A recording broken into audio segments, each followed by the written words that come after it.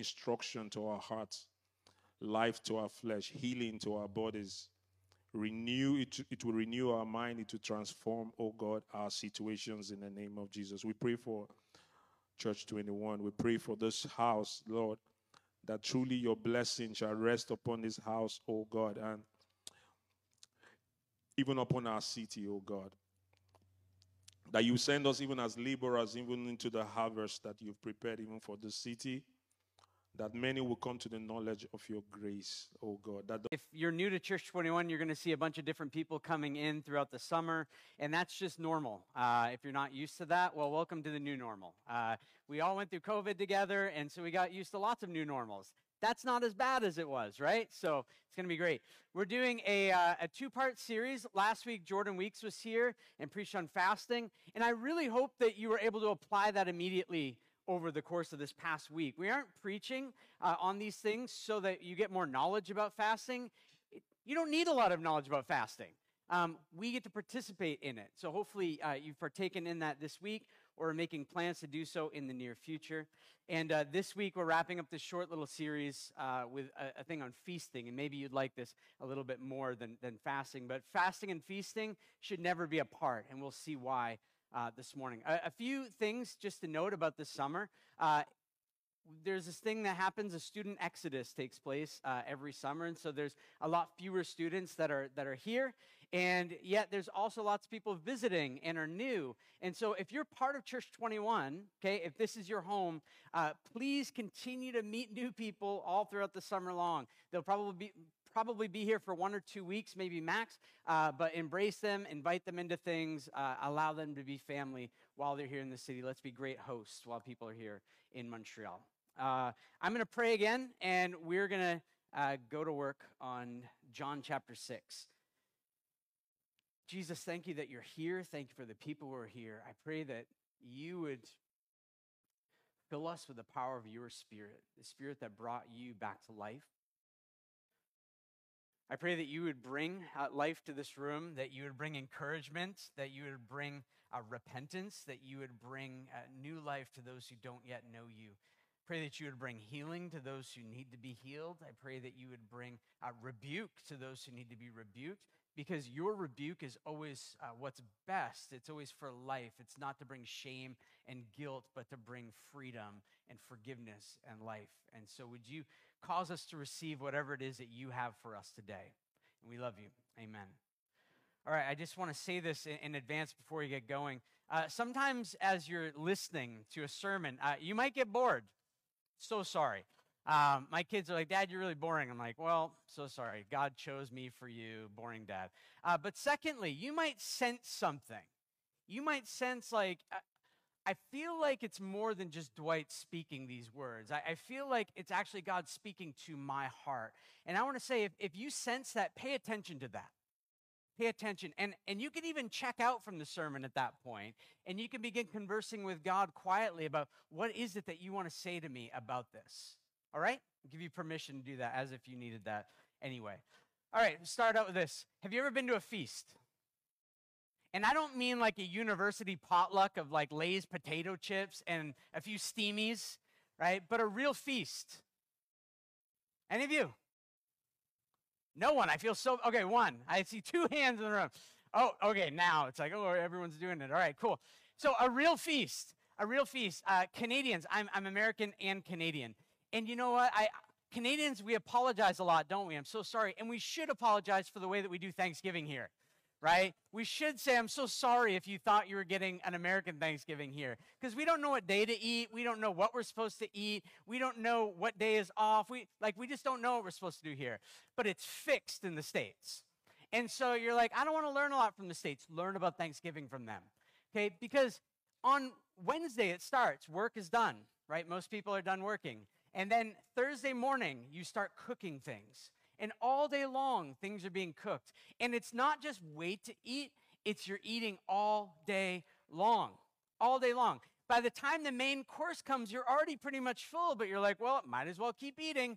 It's this feast all day long. And then you watch football, and people who don't even like football sit around and watch football. And you watch some weird parade with weird things, and you're always kind of hoping that one of these big balloons pops as it's walking down New York City so that you can be entertained, because it's not that entertaining. And then at the end of the day, just when you think it's time to go to bed, they pull out the pies. And there's this little piece in your stomach that you might not know that you have called the pie slice. And it's there. And somehow, after eating turkey and things all day long, you can manage to put like 3 pieces of pie in there. And then you just kind of fall asleep, and people check your pulse to make sure you're still alive. And then Friday, guess what? You get up and you eat more. And it's just wonderful. It's not just devouring all the food. It's metered throughout 4 days, right? And this feast lasts for 3 to 4 days. And the aim of this feast is really to be with people, have good food, and celebrate, right? To be with people, to have good food, and to celebrate. We don't stop and do this often in our culture. We don't do it often enough. We don't just shut things down to celebrate because we're productive, we're type A, we're driven, we have tasks lists, we have phones beeping at us about what we're supposed to do because we planned it 3 months ago, and we're a slave to our past selves 3 months ago, and we feel like we need to do it. We don't stop to chill and remember and celebrate. And in the Old Testament, the Bible's broken up into 2 big chunks, Old Testament and New Testament. In the Old Testament, it is full of feasts and celebrations where the people of God would stop everything that they were doing, sometimes for weeks. For weeks.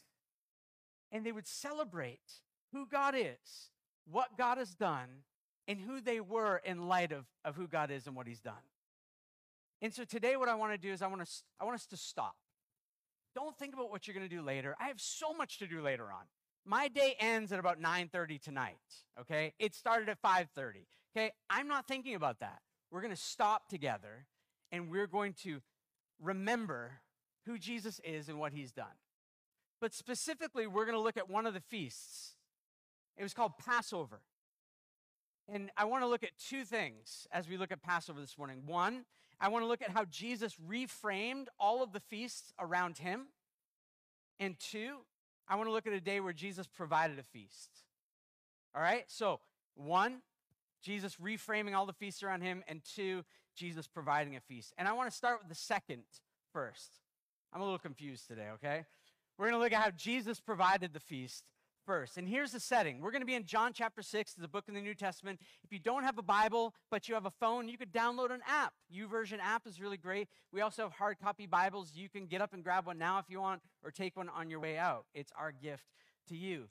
But in John chapter 6, here's the setting of what's going on. Jesus had been teaching all day long. He had a day like I'm having today, a 5:30 to 9:30 type of day. He'd been teaching all day long, and he's in the middle of nowhere. Absolute nowhere. There's no Bustan. There's no McDonald's. There's no A&W. There's nothing to just grab a quick bite to eat. And the people are getting hungry. And they're nearing Passover. Listen to John 6, verse 4. It says, now the Passover, the feast of the Jews, was at hand. So it was right there. Now, what is Passover? Passover was this annual feast that the people of God would celebrate, remembering when God freed them from slavery in Egypt. They were an enslaved people. If you want to read this story later, you can go into the Old Testament and read the book of Exodus. It is an epic account of God freeing his people out from slavery. But the way that God brought them out of slavery was through the death of a lamb. So every household, God said, I'm going to pass over the land of Egypt, and I'm going to kill the firstborn in every house unless there's a blood of this lamb on the doorposts. And so every household would have killed a lamb. They would have put the blood on the doorpost, and then they had to eat the whole lamb. There could be no leftovers, and any leftovers had to be burned. And then that night, God provided redemption. He brought them out from slavery, and they went out into the wilderness. And through their rebellion, when they made it out in the wilderness, they ended up staying out in the wilderness for 40 years. Really long time. And then every day as they were out in the wilderness, God provided food for them. It was called manna. It means, what is it? God provided this heavenly food, this heavenly bread for them every single day. This is what they're just getting ready to celebrate and remember. And now they're hungry out in the wilderness, out in the middle of nowhere with Jesus. Let's see what Jesus does. In John 6, verse 5, it says, lifting up his eyes, Jesus' eyes, then, and seeing that a large crowd was coming toward him, Jesus said to Philip, one of his disciples, where are we to buy bread so that these people may eat? Verse 6 says, he said this to test him, for he himself knew what he would do. You see, Jesus sees the need. If you have needs today, Jesus sees your needs. He knows your needs. He's not waiting for an email. He's not waiting. I just found out over the course of this past week that like Gen Z doesn't really do email at all. That was staggering to me. If you're part of Gen Z and you do email, amazing. Like, keep us connected with millennials, all right? But Jesus isn't waiting for a DM. Jesus isn't waiting for your Instagram, like hungry and broke. Jesus don't know. He sees your need. He sees the need of these people, and he wants to provide a feast. But what he wants to find out first before he does anything is, what are my disciples going to do? What's the heart of my disciples for these people? These people are all here. They have a real need. Now, here's the thing about the disciples. Up to this point, if you would have read from John chapter 1 to John chapter 6, you would have seen Jesus do staggering things. And they've seen Jesus do staggering things. They saw Jesus turn a ridiculous amount of water into wine. They saw that. They saw that Jesus is able to do the impossible or maybe the improbable. They saw Jesus heal people with diseases and sicknesses. They were healed immediately. They saw Jesus raise people from the dead. They saw Jesus turn a whole city that was against him toward him in John chapter 4. So surely these disciples are going to be like, Jesus, what are we going to do? How are we going to do it? I'm so excited to find out. But instead of turning to the miraculous, they turn very practical. John 6, verse 7, Philip answered him, 200 denarii. Now that's a lot of money. It's a lot of money. It's over half a year's wage. 200 denarii would not buy enough bread for each of them to get a little. So this is a huge crowd. Verse 8, one of his disciples, Andrew, Simon Peter's brother, said to him, well, there's a boy here who has 5 barley loaves and 2 fish, but what are they for so many? They immediately turn practical. This is where we go too, right? We need to feed people. What do we have in our fridge? What do we have in our freezer? What do we have in our cupboard, in the pantry? How are we going to feed these people? And the disciples get to the place through their practical means of needing to say, we can't do it. It's impossible. We can't feed these people. Andrew's like, I convinced this little kid with his Hebrew Happy Meal to come here, and this is all we have. But at least we, the 12 of us, 13 of us, have a snack. Maybe we could take the little boy's lunch for ourselves. I don't know what Andrew is thinking, right? But I'm thinking, how do I get some of that kid's lunch if I'm out in the middle of nowhere? They say, Jesus, it's impossible. But they're not getting who Jesus really is. They don't yet fully understand the capabilities of the one that they're with. They haven't connected all the dots to realize that Jesus was actually the one who provided the food for their ancestors in the wilderness every single day. Every day. Millions of people being fed every day from this bread that's coming from heaven. Listen to what Jesus says of himself later on in John chapter 6. John 6, verse 35. Jesus said to them, I am the bread of life. Whoever comes to me shall not hunger, and whoever believes in me shall never thirst. That's confusing. And then it gets more confusing. The Jews then disputed among themselves, saying, how can this man give us his flesh to eat? And that's because in verse 51, Jesus said, I'm the living bread that came down from heaven. If anyone eats of this bread, he will live forever. And the bread that I will give for the life of the world is my flesh. Confusing. It sounds like Jesus is saying, if you eat my flesh, you will have life. And they're like, we're becoming a cannibalistic movement. This is a very weird moment, right? This is where cults get formed. Leaders are like, drink the Kool-Aid, eat my body. It's like, I'm out. I'm out. Verse 53. Jesus said to them, "Truly, truly, I say to you, unless you eat the flesh of the Son of Man," that's him, "and drink his blood, you have no life in you. Whoever feeds on my flesh and drinks my blood has eternal life, and I will raise him up on the last day. For my flesh is true food, and my blood is true drink. Whoever feeds on my flesh and drinks my blood abides in me, and I in him. As the living Father sent me, and I live because of the Father, so whoever feeds on me, he also will live because of me. This is the bread that came down from heaven, not as the fathers ate and died." So Jesus is giving away what he did years and years ago. "Whoever feeds on this bread," meaning me, Jesus, "will live forever." Jesus said these things in the synagogue as he taught in Capernaum. This is the best sermon ever. Right? You think about like catchy sermon titles. Jesus is like, I'm going to call this one "Eat Me." Right? Jesus is doing this in this type of setting. At the synagogue, weekly meeting, Jesus is teaching these things to people who have come in to hear and be blessed and edified. Imagine you show up they met on Saturdays on the Sabbath. Imagine you show up and some guy's like, "Come up and eat me." We're going to respond now by you taking chunks out of my flesh. The zombie apocalypse has come. But what happens when we eat? What happens when we eat? You eat food. What happens when you eat? Yeah, it goes in your stomach and you digest it. If it's poisonous, what happens? You die. Oh, okay. My girls and I, we're writing this little book. We're taking our time, but it's morbid bedtime stories, and every one of them ends in death. And that's the famous line. "And then he died," right? But you die. You eat poison, you die. That's how you keep kids from doing things that they shouldn't do. What happens if I drink this blue liquid? You die. But what really happens? No, you really die. You're like, "Oh, okay, I really won't do that." But what happens is you eat food. Have any of you gotten food poisoning before? That's fun, isn't it? How effective is it to say, "Stop being poisoned, stomach"? Not super effective, right? It takes over your body, and you just kind of have to ride it out. And if it gets too bad, you have to go to the hospital, and they have to help you. But the idea is that when you put food into you, you lose control over what that food is going to do to you. And this is what Jesus is saying. To be a follower of Jesus isn't just that you show up on a Sunday and do a little hour-and-a-half service. It's not just that you give some money or you're part of a city group or a change group or you do these things.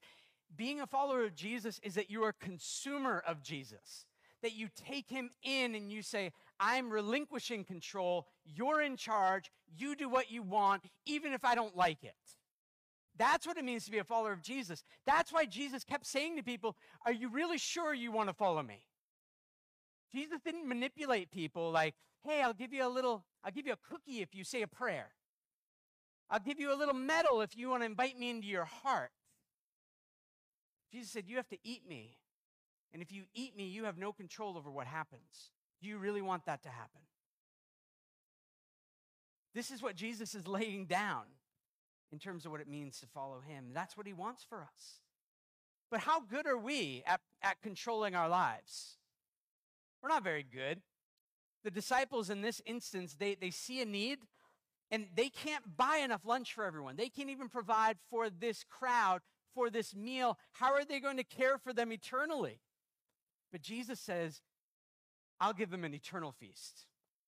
You can't buy them lunch. I'll feed them eternally with what they really need." And here's what Jesus wanted his disciples to see and what he wants us to see. There are no limits with Jesus. There are no limits with Jesus. We have to take our little practical minds and when we're with Jesus, put them off to the side and say, "Limitless Jesus, what do you want to do? What is it that you want to accomplish?" And we ditch what we think could happen based on our bank accounts or based on our strength or based on our gifts. And we say, "What do you want to do? You working in me and through me, what do you want to do?" That's the place where his disciples are to be. That's where he wants them to get to.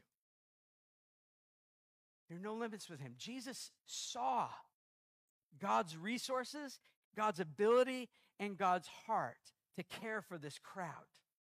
Do we? Why do we get practical so fast? Well, I can't do that.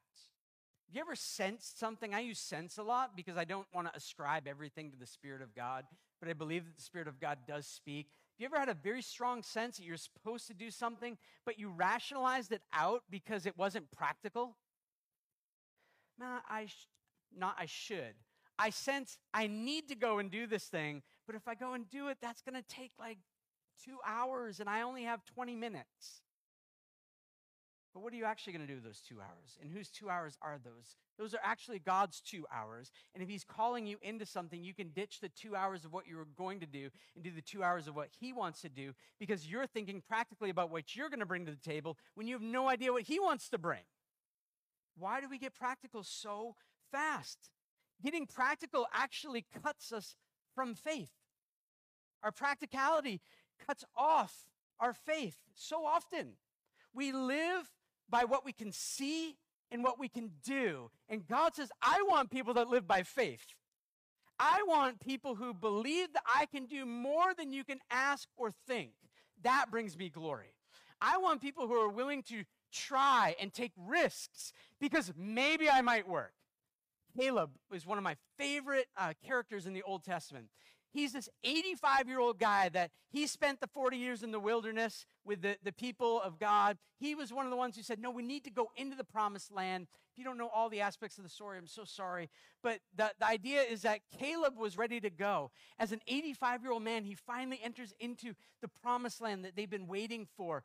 And he sees a mountain. He says, I've been looking at that mountain for a long time. And he says, I'm going to go and take that mountain. They're like, Caleb, the giants live there. And he says, well, maybe God will be with me. And he goes and he takes this mountain. How many 85-year-old men are running around the city being like, I'm going to take everyone to Mount Royal today. Let's go. Like, I'm ready. Not many. We're like wheeling them up there, right? That's a good workout, by the way. Helping people out, giving them community, wheeling them up the mountain. It's great. But our practicality cuts us off from faith because we look at us, we look in the mirror, and we see our limits. But God wants to smash that mirror. Don't make your faith about you. Don't make your faith about what you can do and all your abilities. We search horizontally for a solution so often that can only come from above. So Jesus wants to give a feast. He wants to give a feast to these people, and he actually tells the disciples, you feed them. You feed them. This is amazing. Luke, I'm going to bump back. The account of what we're looking at is in all four Gospels, Matthew, Mark, Luke, and John. So I'm just going to back into the Luke one because it provides some other details that the John account doesn't. But he said to them, you give them something to eat. They said, we have no more than 5 loaves and 2 fish, unless we're to go and buy food for all these people. For there were about 5,000 men. Now, other accounts say 5,000 men and women and children. Okay, so there's a lot of people. He said to his disciples, have them sit down in groups of about 50 each. They did so and had them all sit down, and taking the 5 loaves and the 2 fish, he looked up to heaven and said a blessing over them. Then he broke the loaves, gave them to the disciples to set before the crowd. This is a key moment because Jesus could have just fed the crowd himself. Jesus could have said, all right, everyone close your eyes, put your hand into your pockets, and then pull them out. And they're like, oh, I have a fish head, cool. And like, I have this barley or rye bread or whatever it is. And, Jesus could have done this magic act, but he doesn't do that. He doesn't do that. He could have fed the crowd himself, but what he was doing is he's preparing his people for how ministry was actually going to get done. You see, ministry is always receiving from God to give away. It's never you providing something on your own. It's always receiving from him to give. Your little lunchbox can't do it, but by God's Spirit, by the power of God's Spirit, we can. We can, because if you are in Jesus, you lack nothing today. You lack nothing. And I know that some of us are really apathetic to that. Some of the biggest things in life, we're like, oh, what's next? But in Jesus, you lack nothing. You will not find a better feast than him anywhere. You see, what we get to do is we get to bring our nothing. Hear this. You get to bring your nothing to Jesus, and he multiplies it. And you're like, yeah. I remember multiplying zeros. Those were my favorite numbers to multiply. 0 times 100 is 0, right? But it's like, no, that's not how it works in God's economy. You bring your zero to him, and he multiplies it, and somehow it turns into addition. God's economy is so different. Listen to what happens in Acts chapter 3. This is through his disciples who learned how Jesus provides. In Acts chapter 3, Peter and John were going up to the temple. In verse 1, at the hour of prayer, the 9th hour. And a man lame from birth, I love this, lame from birth. He's never known how to walk. I don't love that, all right? But I love what God is going to do. I know the end of this story, okay? That's why I'm reading it. And a man lame from birth was being carried, whom they laid daily at the gate of the temple. It is called the Beautiful Gate, to ask alms of those entering the temple. So, someone who can't walk, sitting on the ground, saying, please give money, have compassion on me. He does this every day. This is his full-time job. Verse 3, seeing Peter and John about to go into the temple, he asked to receive alms. And Peter directed his gaze at him, as did John, and said, look at us. And I like to think that some things might be funny. Like, what if Peter had a lazy eye, right? And he's looking at him with a lazy eye. That's not the point. I'm going to keep going. Look at us. And he fixed his attention on them, expecting to receive something from them. But Peter said, I have no silver and gold. Peter learned, I have nothing. I have no silver and gold. But what I do have, I give to you. In the name of Jesus Christ of Nazareth, rise up and walk. And he took him by the right hand, raised him up, and immediately his feet and ankles were made strong. And leaping up, he stood and began to walk and entered the temple with them, walking and leaping and praising God. And all the people saw him walking and praising God and recognized him as one who sat at the Beautiful Gate, asking for alms. And they were filled with wonder and amazement at what had happened to him. They learned, we have power in the name of Jesus. We have authority in the name of Jesus. I don't have money to give to you. I can't provide for these things. But in the name of Jesus, you can get up and you can walk. They saw Jesus doing this, and now they were moving in the same power and authority that Jesus had. And that wasn't just for the apostles. Jesus called all of his people to live in the authority that he has. And Jesus wants to provide, I believe that Jesus wants to provide a feast for our city. And how's he going to provide a feast for our city? Through you. Through you. You go feed them. And I hope you get the analogy. I'm not talking about like you giving them ramen or something. Like you giving them the spiritual goods that come from the kingdom of God. We're told to go and feed, but his way, not ours. There's some specific things about the feeding that Jesus did of this multitude in John 6 that I think we need to pay attention to.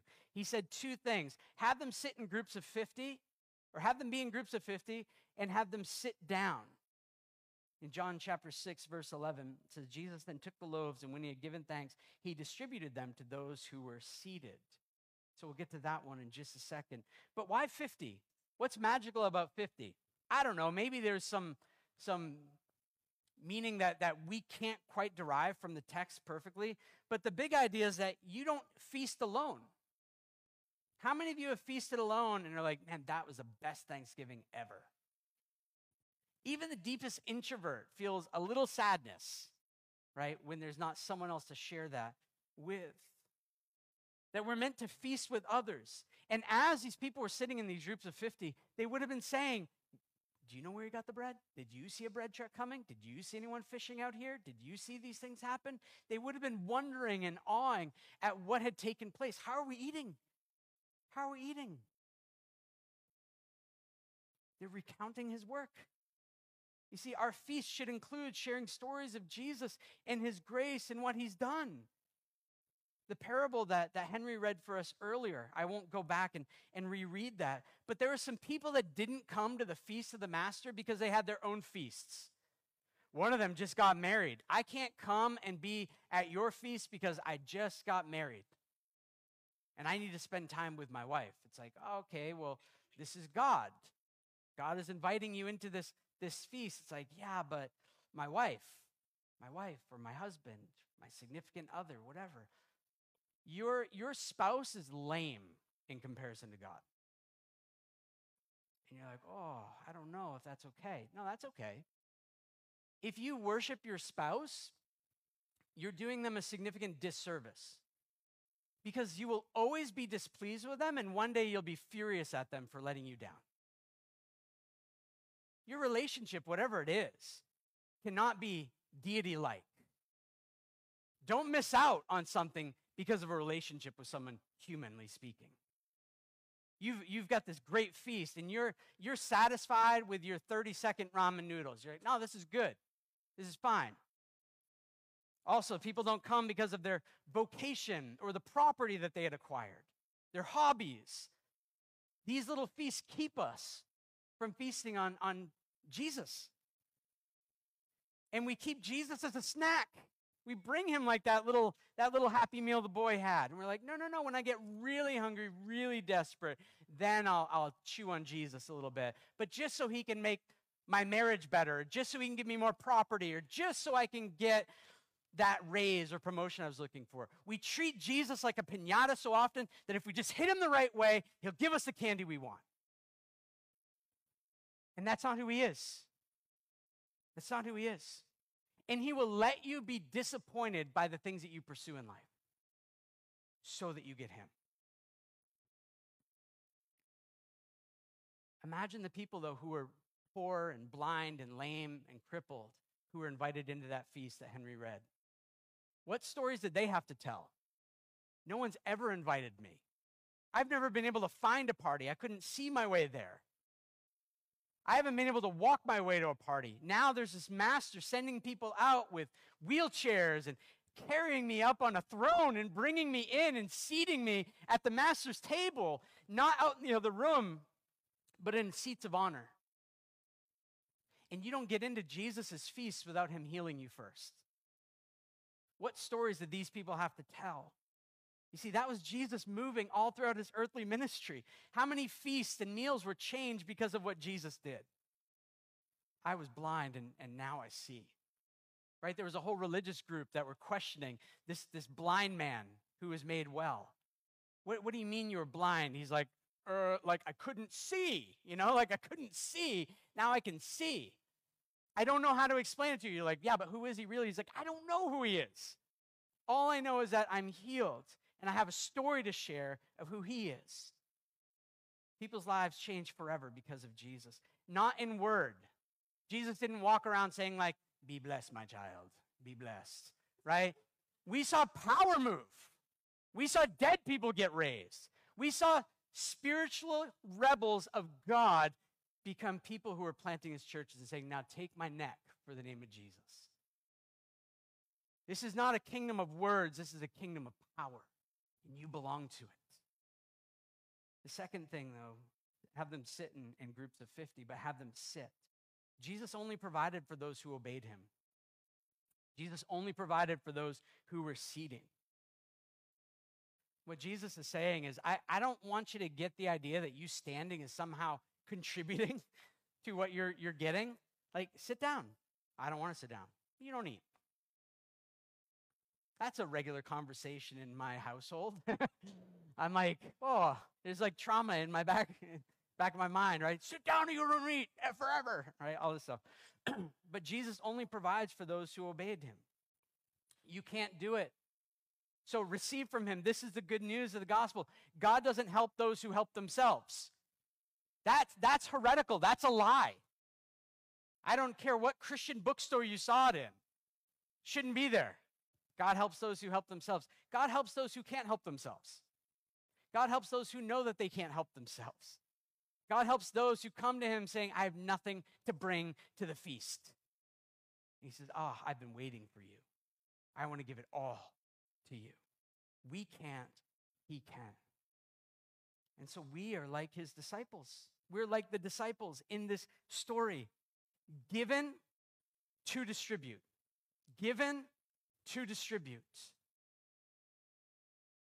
We invite people to feast on Jesus. We invite people to feast on this one who said, come to me, eat my flesh and drink my blood and have life. But maybe you've been at this long enough.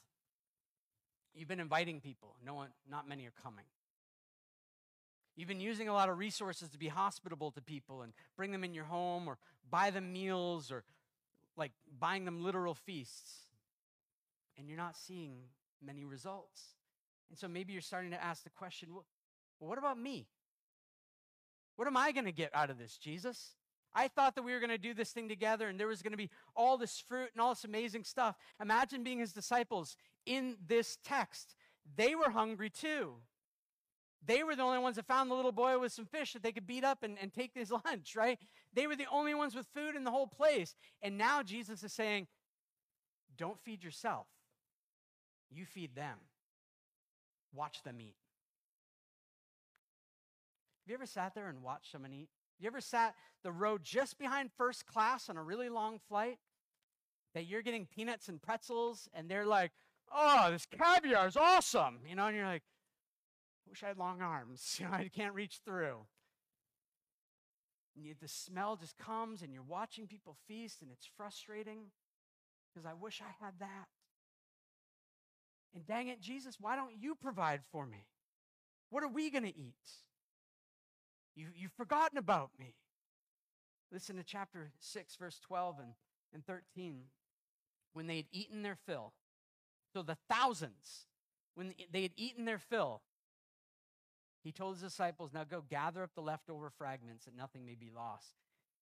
Okay, this is a little too far, Jesus. We've watched him eat.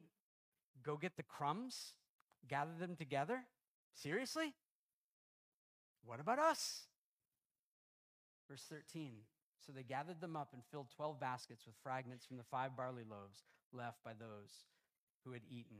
How many baskets were there? 12 baskets. How many disciples were there? 12. How much food did the disciples bring with them? Nothing. What did they have to leave with? Too much gluten. Too much food. They couldn't eat these baskets. They couldn't eat all that food. Jesus is teaching them something significant. You start with nothing, you bring me your nothing, and you leave with more than you can ever consume. And this isn't talking about your bank account. This is talking about the immeasurableness of who Jesus is. That his greatness is unfathomable, meaning we can't measure it. Ephesians, the book of Ephesians talks about the reality that in the new creation, we're going to be exploring Jesus forever. Forever. My wife and I will be celebrating 14 years this coming week. And there's so many aspects. And I'm like, I didn't know that about you. It feels like continually exploring her. And her desires and her dreams and what she doesn't like. And I find those out often, right? It's like, idiot moment again. But at some point, you feel like, I should know her. And there are new things. And I speak with these older, more well-seasoned couples who've been married 50, 60 years. Those are my heroes. And they're not just tolerating each other. They're in love. And they're holding hands all the time and trying to figure out how to interlock things. And, wow. And it's like, what is the secret to this? It's like, I keep trying to love my wife or my husband as Jesus loves the church, and I'm curious about them. I'm curious about them. That for all of eternity, we're going to keep learning new things about who Jesus is. There's not going to come a time in the new creation where we're like, well, that's it. You mind the depths of me, kids. Go to your new creation. And we're going to be amazed every time. Nothing about him is going to be boring. We're meant to consume Jesus. You can't ever finish him. He is inexhaustible provision, and he's never going to leave you. All right, now let's wrap this up with my first point. Jesus provides this feast, but then he reframes all the feasts, especially Passover, around himself.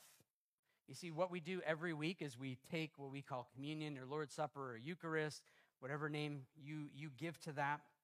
We remember him. And we remember him in this way because as Jesus was celebrating Passover, he reframed that meal, that feast, and in fact, all feasts around himself and what he was going to do. So let me go to Mark 14, and this is going to be a little bit rapid fire. But that's okay. You're all bright and intelligent. I'm certain of it. Mark 14, verse 16 and 17. The disciples set out. This is the night that Jesus is going to be betrayed and killed. The disciples set out, went to the city, and found it just as he had told them, and they prepared the Passover, so the whole meal. And when it was evening, he came with the 12. Now, Passover, you can research this later in more depth, but Passover basically had 4 parts to it, and there was wine after each part. So the first part was the gathering was actually blessed, and then they would have wine. And then the second part, and these are long parts, okay? This is really a feast. But the second part is the youngest in the room would ask the host 5 questions. Why is this night different than every other? And they would recount the story of how God delivered his people out from slavery. Then they'd have some wine. The third part was a benediction, and this is where they're really getting into the meal and tasting the work of God. And then they would have the wine. And then the fourth part of the meal, this is where Jesus actually interrupts Passover with himself. This is where Jesus says, you know that lamb you've been eating every year that delivered you? Well, I'm actually that lamb. I'm the lamb that's entering in to finalize this redemption thing once and for all. So in the middle of Passover, this would have been surprising to them. In verse 22 of Mark 14, as they were eating, Jesus took the bread and after blessing it, broke it and gave it to them and said, take, this is my body. He took a cup, and when he had given thanks, he gave it to them. This would have been the 4th cup to the meal. When he gave it to them, and they all drank of it, and he said to them, this is the blood of the covenant, which is poured out for many. Jesus says, you've been eating that Passover lamb for so many years, you don't have to eat that lamb anymore. I am that lamb. Eat me. Consume me. Take me. This meal was a meal of surrender. That there's a new promise that's being made. Everything is getting shifted. We're moving from the old covenant into a new covenant that God is making with his people, not in the blood of lambs or goats, but in the blood of Jesus Christ. That a new promise is being made. And as we take this meal this morning, this meal that was instituted, reframing the Passover, it's a meal of dependence. It's a meal proclaiming, I'm bringing nothing. Right? We don't ask you to bring your own bread and then come up to the table and take your own bread and bring it back. You bring nothing to this table. This is a reminder that you bring nothing and you get everything from him. It's the opposite of religion, because religion says if you do enough good things and don't do enough bad things, then maybe God's going to give you something nice. Maybe you'll get a better house or maybe whatever. That's religion. That's manipulation. The gospel is you can't do it. You can't get forgiveness on your own. You can't get freedom on your own. You can't get a new family on your own. But I've done it for you. That's the gospel. That's the good news. And when we remember, which we're going to do this morning, when we remember, 4 things happen. 4 things should happen. Okay, number 1, we remember and rejoice. So as you take the bread and wine this morning, remember and rejoice at Jesus' work. That he went to the cross for me, and he raised from the dead for me. I was talking to one of my daughter's friends this morning. She's a 9-year-old. She spent the night last night, and she wants to get baptized. And we were talking through what baptism is, and she says, yeah, Jesus died on the cross for everyone. I'm like, but what about you? She says, oh, yes, for me. I'm like, yeah, that's what's important, right? It's not just for everyone, it's for you. That Jesus' work on the cross and in his resurrection is for you, the individual. So we remember and rejoice at that. Secondly, we remember and rejoice for what he will accomplish. When Jesus comes back, there's going to be a far better feast than a little piece of bread and a little wine. We're going to get to feast with him face to face, and everything is going to be right on that day. We spent a lot of time in Revelation highlighting that, the past series that we did. Third, we remember and rejoice that he did this for us all.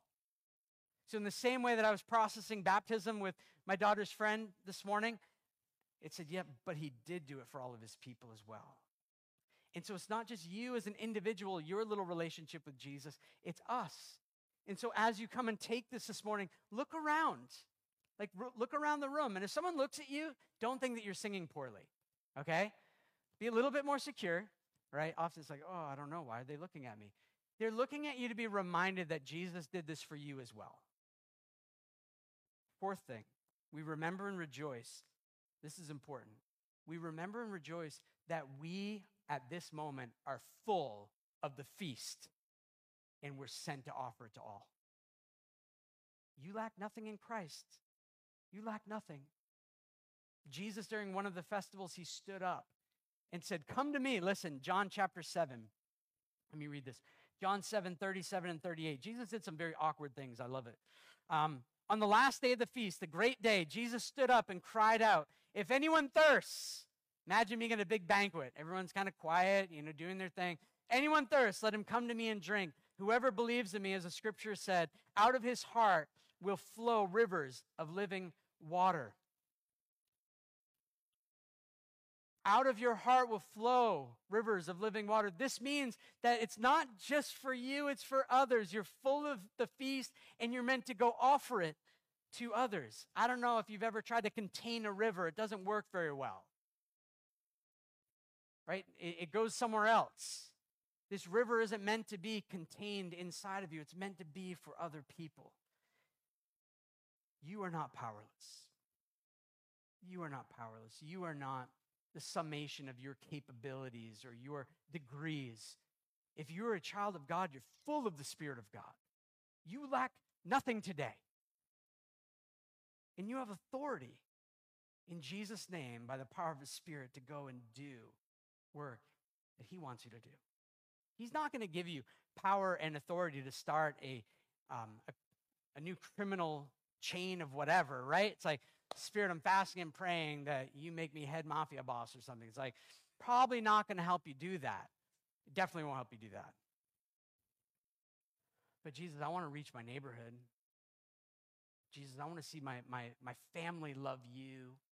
Jesus, I want to love my wife like you love the church.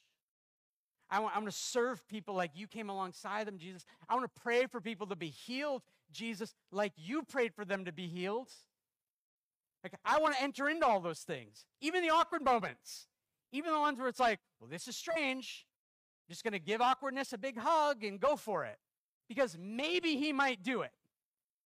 We stop from doing things because we're not sure if it's going to work, but maybe he might do it. So enter into that. Enter into that. And I'll end with this. That night where Jesus changed Passover and made it about him. Listen to what it says in verse 25 of Mark 14. Truly, truly, I say to you, I will not drink again of the fruit of the vine until the day when I drink it new in the kingdom of God. That was a part of the meal, the Passover, where they rehearsed that God says, I will take you as my people. Jesus says, I'm fasting from this drink until all my people, every tribe, tongue, nation, language, people are in front of me. Then I'll lift the glass. Redemption is done. I've purchased all my people. I didn't miss one of them. They're all here. I can finally take that drink. You are my people. I have delivered you. That's what we get to remember and rejoice. I will take you as my people. And that's good news because redemption is still happening right now. So how do we respond to this? Well, we went from an annual feast, a feast of Passover, to now being able to feast on Jesus every day. Do you feast on him every day? Don't do a verse a day thing. Don't do a 3-minute prayer thing like God is interested in your Google tasks. Feast on him. Be obsessed with him. Figure that out. I don't have to teach you how to binge watch a series because you're like, oh, this is really good. Have you taken enough time to consider who Jesus is? So much so that you can binge on him. And you end up falling asleep because you can't read anymore, you can't pray anymore, you can't do anymore, and you just end up falling asleep. And I remember as a new follower of Jesus, I prayed a lot. Jesus changed my life in radical ways, and I felt so guilty. I felt so guilty that I would fall asleep praying. And I'm like, oh, I wish I just need to get my act together. And I shared that with my pastor one time. His name is Mark, and his son's name is Mark, very creative. Mark Jr., though. Mark Jr., right? And I was telling him my frustration, like, I can be intense at times, okay? And I'm like, I want to figure this out. I need to figure this out. I need to be a better Christian. And he said, oh, hold on. He said, the other night, my son was talking to me, and I had him in my arms. I think he was 3 or 4 at that time. And he was talking to me and telling me a story, and then just all of a sudden, he fell asleep. He's like, do you know what I didn't do? Wake up! Some of you are like, whoa, I was sleeping. Different story, wasn't it? You wake up. Finish your story, boy. You know? I wanted the good part. Did he die or not? He died. Right? He said, I look at my son and I find such delight in him. And then I carry him up to his bed and I put him in bed and tuck him in and give him a kiss and walk away. And he said, if I feel that way toward my son, you don't think that God delights in you falling asleep talking to him? That God wants for you to binge him. God wants for you to consume him. God wants more. And you don't have to go to some feast somewhere. He's available to you right now. You don't have a dead lamb. You have a living one who offers a feast right now. So who's willing to come? Who's willing to come? I really believe that especially last week, as we preached a sermon last week, that there was one woman in particular that I was supposed to be praying for, and she came for prayer during the service. I haven't followed up with her yet. But I really believe that some of us hold on to things that we need to let go of. And that some of you will let go of those things because of prayer. And I want to pray for you this morning. So I'm going to be in the back, and I want to pray for you. And some of you won't come for prayer or are shy to come for prayer because you're like, that's going to show that I'm needy. Yeah, absolutely.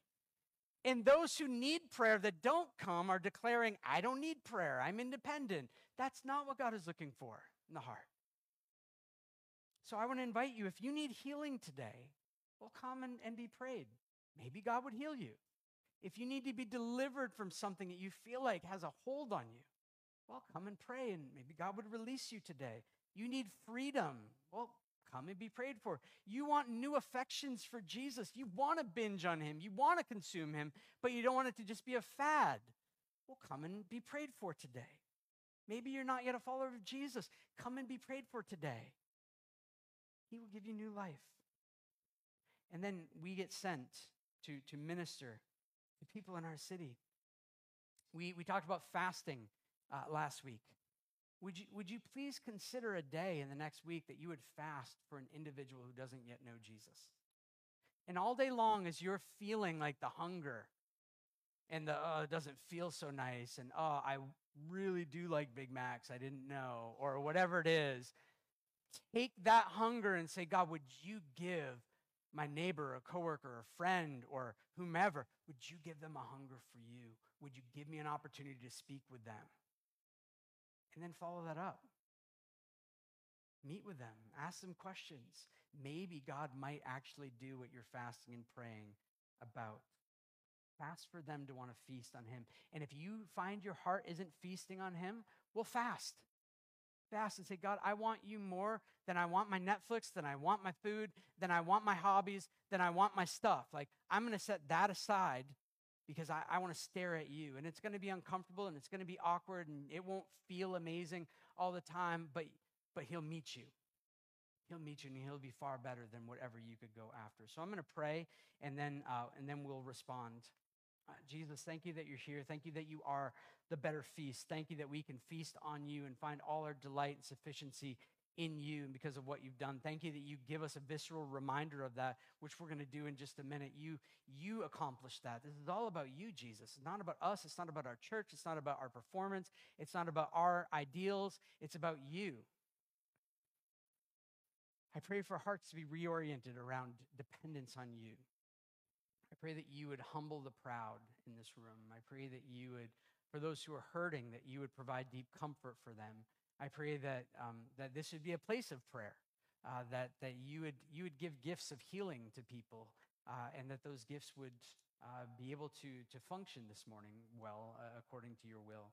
I pray that there would be great delight, and I pray for repentance, that people would turn away from the feasts that they've been going toward that are anti-you, and that they would turn back to you. It's not a big ordeal, it's a turning, and that this morning we would turn from these things.